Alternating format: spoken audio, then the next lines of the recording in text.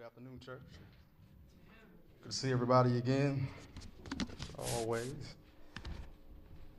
Let us pray, and then we'll dig into the Word. Father, we thank you so much for the opportunity to come together collectively, Lord, to open up your Word, to pray, to sing songs, God, to encourage one another, to beat each other up spiritually, God, for the good works. And Lord, we ask that by your Spirit, open up our hearts and our minds and our ears to hear your word and receive your word, that we wouldn't just be merely hearers, God, but become doers of your word. We pray that the gospel will go forth, that your word will go forth and fall on fertile soil, that the distractions of the world would not pluck it out, choke it out, or scorch it out, but it would produce a harvest rightful for your kingdom. It's in Christ's name we pray. Amen. Amen. We're going to be in Mark chapter 1 this morning, 1 through 8. I think our brother said that's a series I was going to start, right? Yeah. Praise God. Tell Josh he doesn't have to preach this next week. In case I do a bad job, then he can correct that. Yes, indeed. Mark chapter 1, 1 through 8. Now it reads, the beginning of the gospel of Jesus Christ, the Son of God, as it is written in Isaiah the prophet, behold, I send my messenger before your face, who will prepare your way. The voice of one crying in the wilderness, prepare the way of the Lord, make his path straight. John appeared baptizing in the wilderness and proclaiming a baptism of repentance for the forgiveness of sins. And all the country of Judea and all Jerusalem were going out to him and were being baptized by him in the river Jordan, confessing their sins. Now John was clothed with camel's hair and wore a leather belt around his waist and ate locusts and wild honey. And he preached, saying, after me comes he who was mightier than I, the strap of whose sandals I am not worthy to stoop down and untie. Verse 8, I have baptized you with water, but he will baptize you with the Holy Spirit. Amen. I want to tag this text, the life of a forerunner. The life of a forerunner.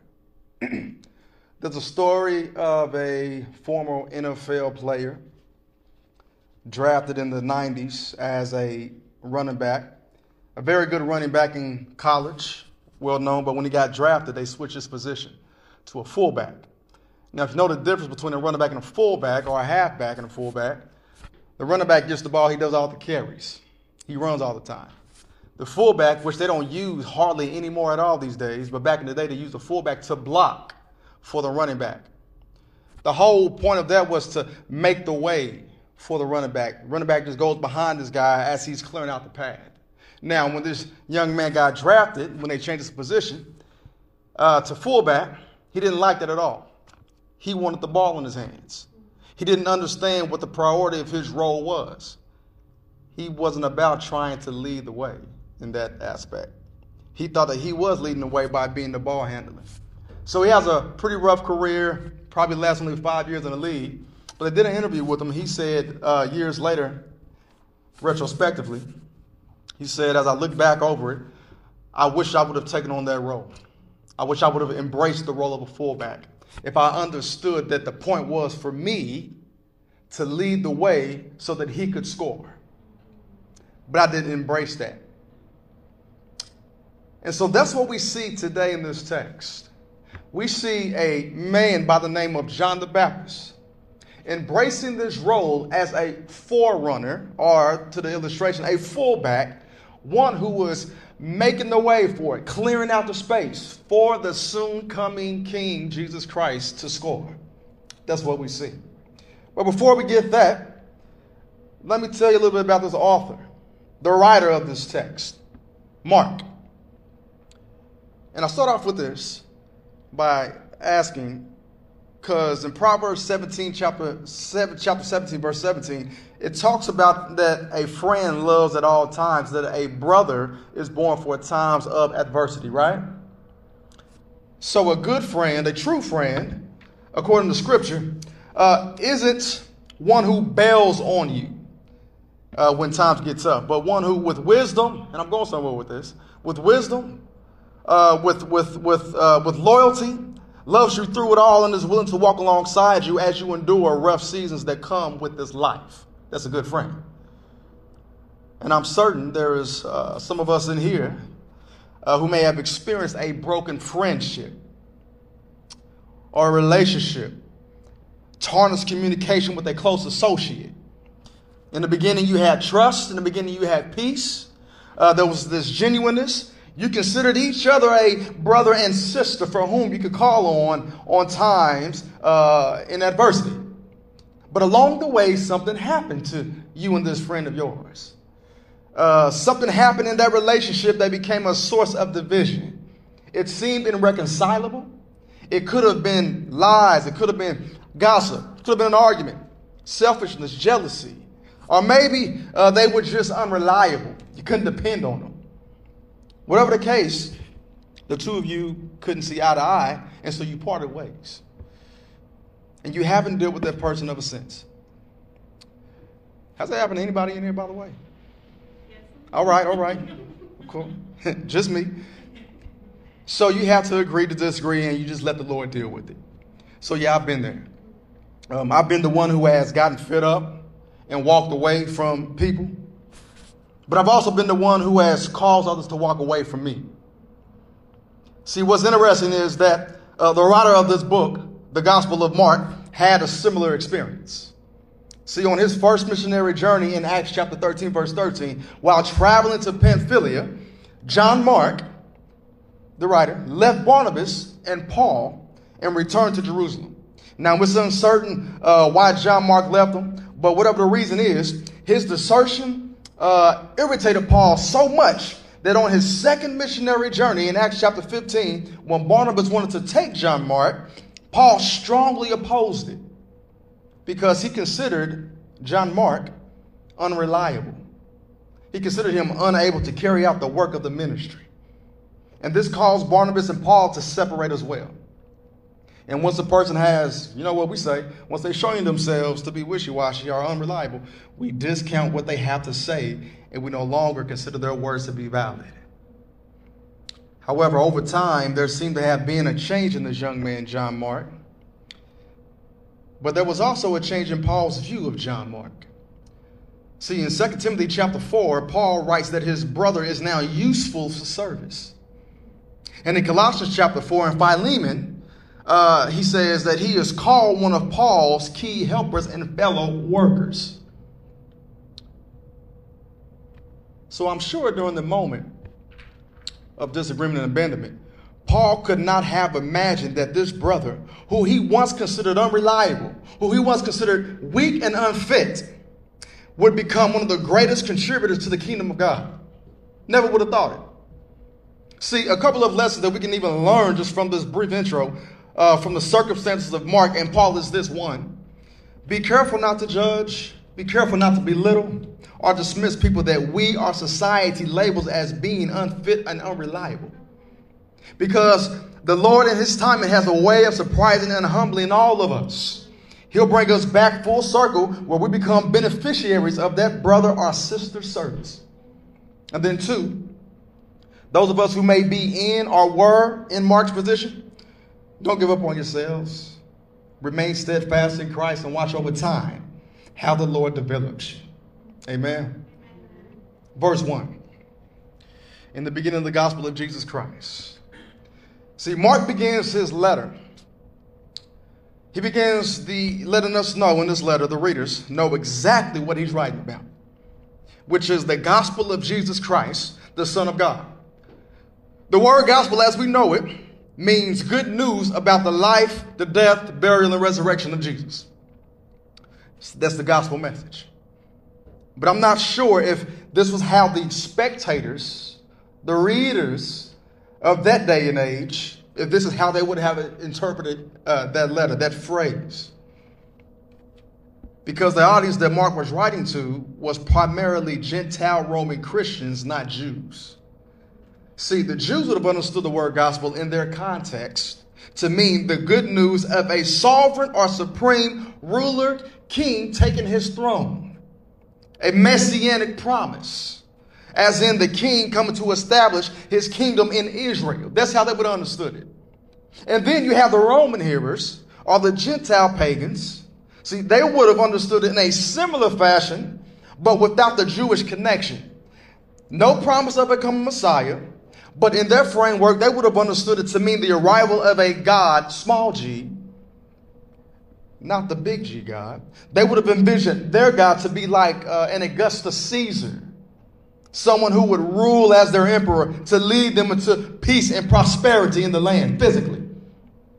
So we see two sides that interpret gospel differently, primarily based on their ethnicity, based on their culture, and based on their context, which we know influences how all of us, to some degree or another, interpret and how we relate to everything and everybody, doesn't it? See, the question for us today is, how do we understand the word gospel? How do we think, how do you think your neighbors would understand the word gospel? When you hear it, what comes to mind? Is it the same now as when you first heard it back then? Or has it evolved over time? For better or for worse? See, some only associate it with music. Because back in the day, when I thought about gospel, it was all about music to me. I didn't know anything about Jesus Christ. Or as this affirmative statement, like a positive add-on. For instance, if you were to say something that was deep, somebody, oh yeah, man, that's gospel. Yeah, that's righteous, but it's all that's gospel. No relation to Jesus' salvation. But say, yeah, that's gospel. That's good. That's good news. Simply good. And then this one's a little bit better. When you hear gospel, maybe you think of just the four gospel books, Matthew, Mark, Luke, and John. And then that's it. You know about that. But see, when it comes to the gospel, what we think about it, how we understand it, and how we apply it exposes our theology. It exposes our orthodoxy, and then it exposes our orthopraxy. What does that mean? Your understanding about God. If you believe, is that correct? And then are you living right? It exposes all three of those categories. See, the gospel undergirds all of that. So what Mark says is that this is the beginning of the good news about Jesus Christ. This name, now meaning going forward, this name, Jesus, meaning Yahweh, is salvation. He will save people from their sins. Then he says not just that, but the Christ. Jesus, Yahweh, save people from their sins. Then Christ, the anointed one, the Messiah. Not only that, but then he goes on to say the Son of God. That is his lineage. That is the meaning he is one in nature with God. He is God's co-equal. He puts all of that in just that one name. Breaking it down, giving them big theology right there. But then we go down to verse 2 through 3.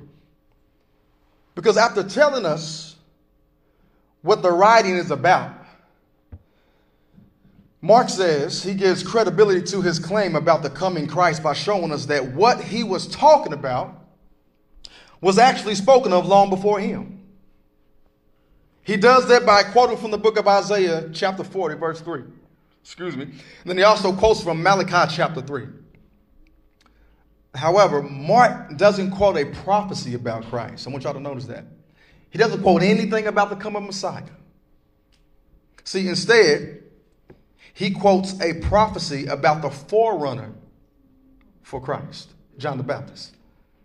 See, John was the cousin of Jesus. Y'all know this, the one that Luke described as being filled with the Holy Spirit and leaping for joy inside of his mother's womb when Elizabeth heard about Mary being pregnant. That's the one we're talking about. So why would Mark speak of someone other than Jesus if Jesus is the primary one in this text? What's the purpose of a prophecy about John the Baptist? Well, maybe the answer may be that Mark was aware of the audience that he was writing to. Those who would hear or read about his writing. See, keep in mind that he's writing to believers and also unbelievers, Jews and Gentiles. And the history and the culture that they would have been familiar with would have been that of kings being announced of their arrival by a messenger.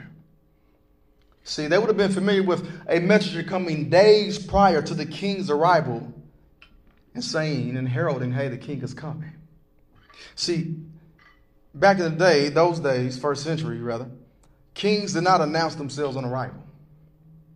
They always sent a messenger ahead, days prior to the king arriving, alerting the people so that they could prepare themselves for the king's arrival. That's what we ought to be doing. That's what they talk about, get your house in order. So you always keep in mind that he's quoting from Isaiah and Malachi. So, this is why. So if there was a skeptic reader of this letter saying that they were unaware of this coming king and that no one ever spoke of him, Mark is simply point them right back to the Old Testament passages and say, oh no, there was one crying in the wilderness. His name was John the Baptist. He told you all about him. And Isaiah the prophet spoke of him. So you have no excuse. That's the point.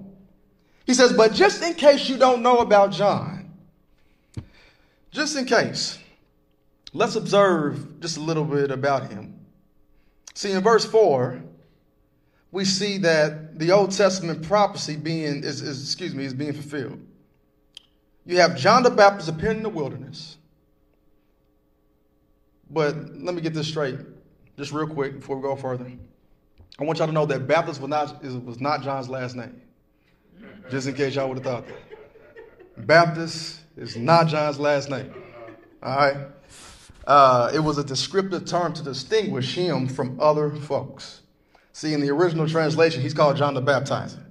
See, John was a very common name in that century, just like, I guess it still is now. And they would have needed to add on attributes, characteristics, or even a relative's name to that person's name to separate them from others. So since baptism is what John did, that's what the community associated most with him. Naturally, that's what stuck. Now, the world in which we live in doesn't function necessarily like that anymore as it relates to a person's last name, or does it? I know we have birth certificates, we have IDs and licenses and all that good stuff. But do those names really mean anything? Do our names mean anything at all? Like, does a name help to identify a person? Does it describe them? Does your name describe what you do and who you are?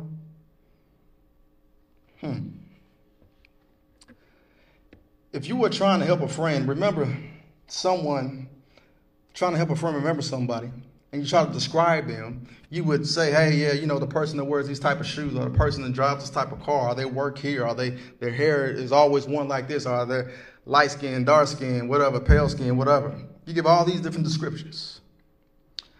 But here comes the hard part. And this may be easy for some.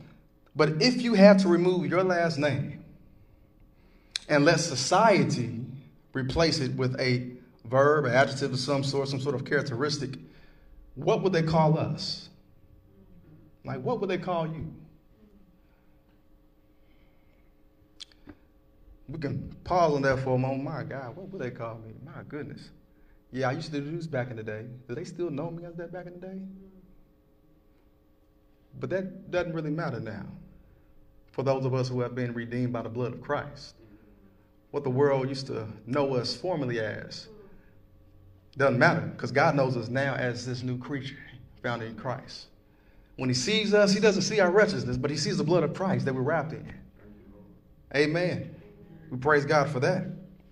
But think about that too, yet and still, because he says we've now put on this new man, and so now we have new actions. But do your actions show the world and society that you are now associated with Christ? Galatians 2:20 talks about the life that I formerly lived. I don't live anymore, but it's a new life that we live because we're found in Christ Jesus. And so can society, says, yes, this man, John, he prays. John, he serves. John, he's in the church. John, he preaches. John, he's a loving guy. John is kind. John is gracious. Or Susie, whoever. Think about that. Does our association, does our redemption, does our salvation cause us to live another life that now this world can begin to associate us with? Because it says that they should know you by your fruits. See, baptism is what characterized John. He didn't receive his name, title, or recognition because he gave it to himself, because of who his family was or who he hung out with. No, it wasn't anything by proxy. It was based on the consistency of what John did. So you may be thinking, but didn't everybody baptize? Other folks baptize? Why was John the only one talked about? Well, no. Everyone didn't baptize, and Jews didn't baptize. See, there were no baptistries, there were no churches, there were no First Lord's Day of the month baptisms. The only sort of baptisms Jews would have done was more symbolic. They would have baptized a Gentile into Judaism. It's called proselyte baptism. See, when a Gentile wanted to become a true worshiper of the true God is when that would occur. It's the only time they would have done that. So why was John given that identifying marker? Because, again, he consistently practiced something that was unusual and uncommon during that time. And I'd say that even what we're doing right now is not common. It's still uncommon in this day and time, and it's going to become more and more uncommon. True worshipers of Christ. As the day draws near, right, he's going to separate the wheat from the chaff. The goats are going to be separated from the sheep. I'm telling y'all the truth. Y'all know this. And this is going to be very, very uncommon for the true worshipers to stand out from the world. So what we see now is, first, I guess, point would be John's action. We see it in verse 4, John's action. What was John doing?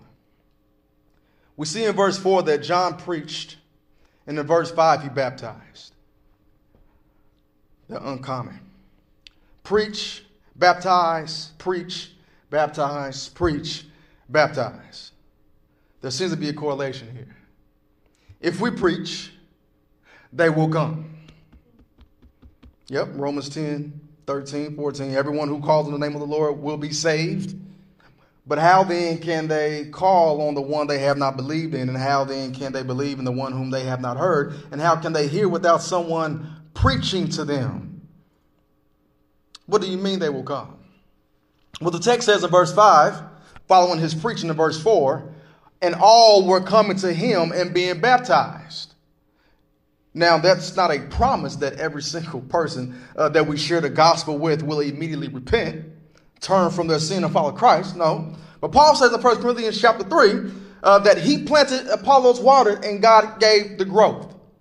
So it's God who God who is able to turn the heart from stone to flesh, but he's given us the responsibility and the opportunity to join in his work. Amen. See, Jesus commanded and commissioned us to go everywhere and make disciples. And in verse 20 of Matthew chapter 28, he promised to be with us even to the end of the age. So that says to me that he is going to bring people to himself through us being faithful to proclaiming him. But preacher, our pastors preach faithfully every single Sunday. Well, according to Ephesians chapter 4, he says he gave some as pastors for equipping the saints for the work of the ministry, to the building up of the body of Christ. What does that mean? Everybody has a responsibility to preach the word of God. Everybody has a responsibility to go out here and proclaim the good news. We are all in this fight. We're all in this walk. We're all in this life together. And we can do more together than we can apart. We're all in this thing. And so we see what John was doing. Preaching and baptizing. Preaching, baptizing. Simple as that. But then now what was John preaching? What was John's message? What did he preach? John preached a baptism of repentance for the forgiveness of sins. Remember, the job of a forerunner is to prepare the way, to lay the ground, or to build a bridge for the one who is to follow and to prepare the people for his arrival. That is our job as well. And so what's the best way for the people to prepare for this king that John is proclaiming? By heeding to the message of John. That's simple as that. Submitting to the message of John. Listening to the message of John. Following the message of the forerunner, which was to repent of their sins and to be baptized. See, they needed to be forgiven. Now, being baptized didn't cleanse them, nor does it cleanse us of anything. But it does declare our intent. See, it is this outward sign to the world, a public demonstration that your sins have been wiped clean and forgiven, that we're committing ourselves to following God. See, the message of John was so impactful that we see now in verse 5 that all of the country of Judea and Jerusalem were going to him and being baptized in the Jordan. All. That's how impactful it was. That's how impactful God was through his faithfulness. What was he preaching that was so potent that multitudes were coming? The Gospel of Luke tells us that all John preached was judgment. The brother called people a brood of vipers and said that the wrath was coming. See, he'd be the equivalent to a fire and brimstone preacher. See, John didn't tickle the ears. He didn't come up with these catchy cliches, wasn't worried about making the crowd shout and tell them that the harvest was coming. Nah, buddy. He made it plain to me and he made it clear. See, he said that God is coming to judge the world soon with fire, and he's coming with the winnowing fork, separating the wheat from the chaff. John highly suggested that they repent and be saved. That was it. He says, get your house in order. See, John knew that the word of God would not go out and return back void, but he knew that it was going to accomplish what it was set out to do. And again, plant, water, the Lord gives an increase. That was John's formula of ministry. Simple as that. That's simple, ain't it? You know, we want to create all this other stuff and draw and attractional models. I'm not saying y'all do. I don't think y'all do that. But I'm saying, in general, we see a lot of folks doing that stuff. And we just forget like how simplified he has already made this formula. And it's effective, it's effectual, it's going to continue on until Jesus comes back. But the thing is we act in a way as if we don't trust him. And John's model is no, trust him. His promises are sure. It's going to follow through. And so that was John's formula. We see what John was doing. We see the message that John was proclaiming, the content of it. But also I want y'all to look at John's location. So we see what John was doing. We see the content of his message. But look at John's locale, verses 4 through 5.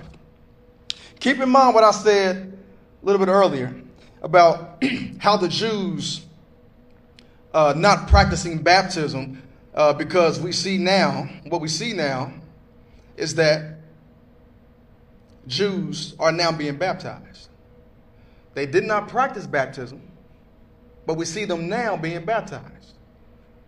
See, the Jews, the ones who consider themselves the spiritual elite and God's chosen people, were now saying through their baptism that they are now no better than a Gentile. That's humility. They were no more ready to make it into God's kingdom than a Gentile was. That's what baptism was showing. I mean, talk about setting one's pride aside and humbling yourself, especially these Jews, right? That was a big thing to them. So you're now able to identify with the people who you weren't inclined toward, nor sympathize with. But because of the gospel, are they now able to recognize that they're all equal at the foot of the cross? Male nor female, slave nor free, Jew nor Gentile. They begin to all come together. See, but notice what was taking place. Like I said, the location. It was taking place in the wilderness. In the wilderness. You ever stop to wonder why these folks were leaving their homes to travel to the wilderness? One commentator said it this way. I thought it was pretty good. He says, to be baptized in the Jordan meant that Israel must once again leave and come to the wilderness for salvation. The people are called to a second exodus in preparation for a new covenant with God.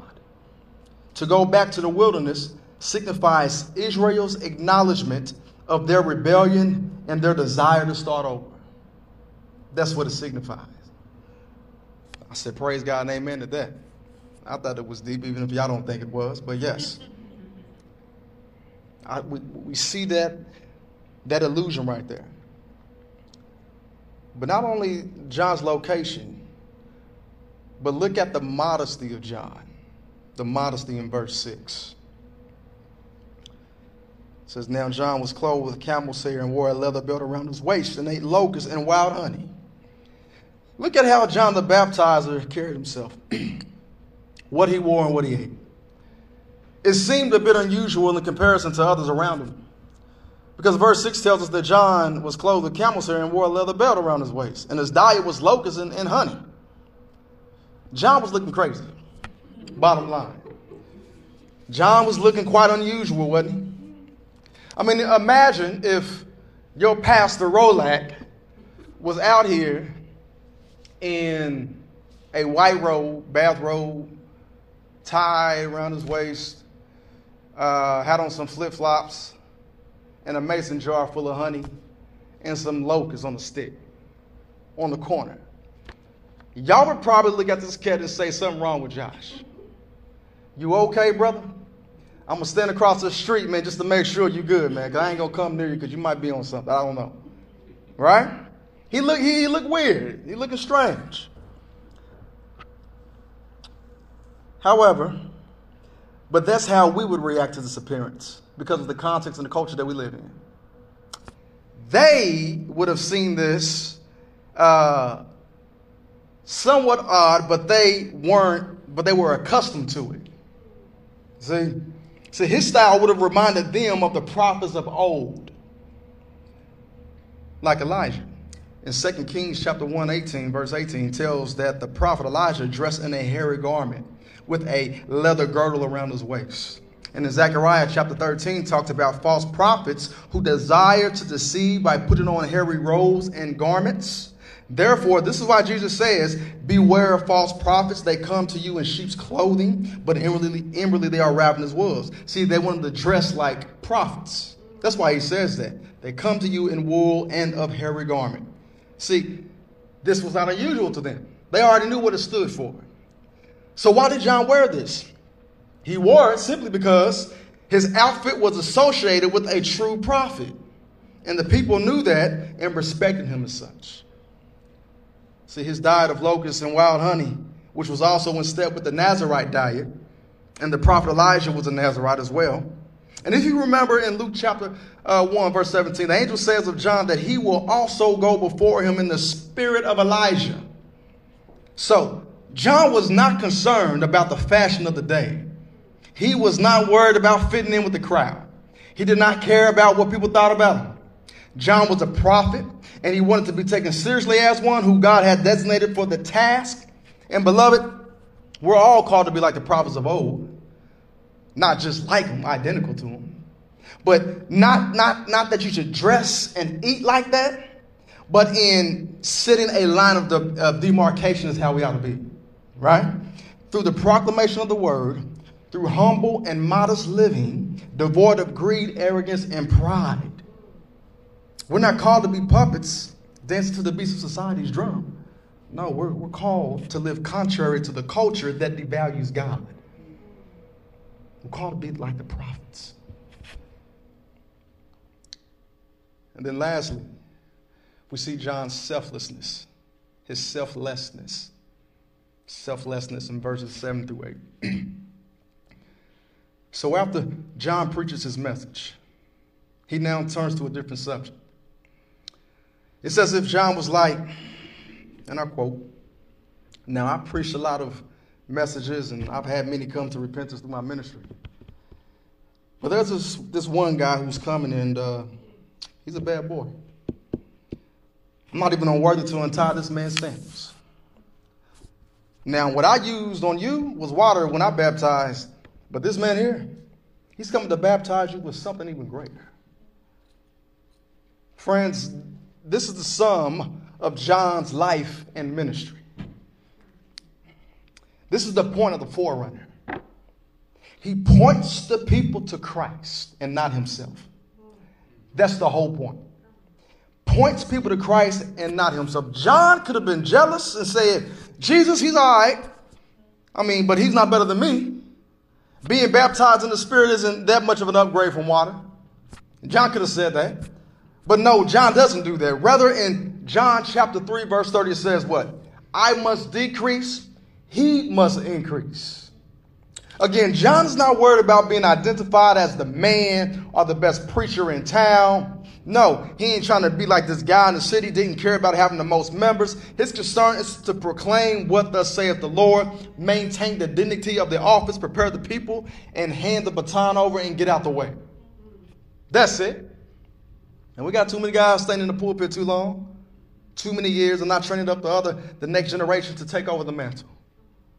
We got a lot of kids lying on the side, a lot of teenagers lying on the side, a lot of young adults lying on the side because of our lack and our inability sometimes to train them up, to really invest in them. And again, John was so humble that he considered himself unfit to untie Jesus' sandals. Now, this was the lowest job anybody could have. The lowest job that any servant or slave at the time could have had was untying the shoes of their master. John said he's so wretched that he doesn't even deserve to do that. Reading that text convicted me a little because it forced me to question myself. I had to ask myself, am I worthy of Christ? The answer is no. Am I worthy of all that he has done for me?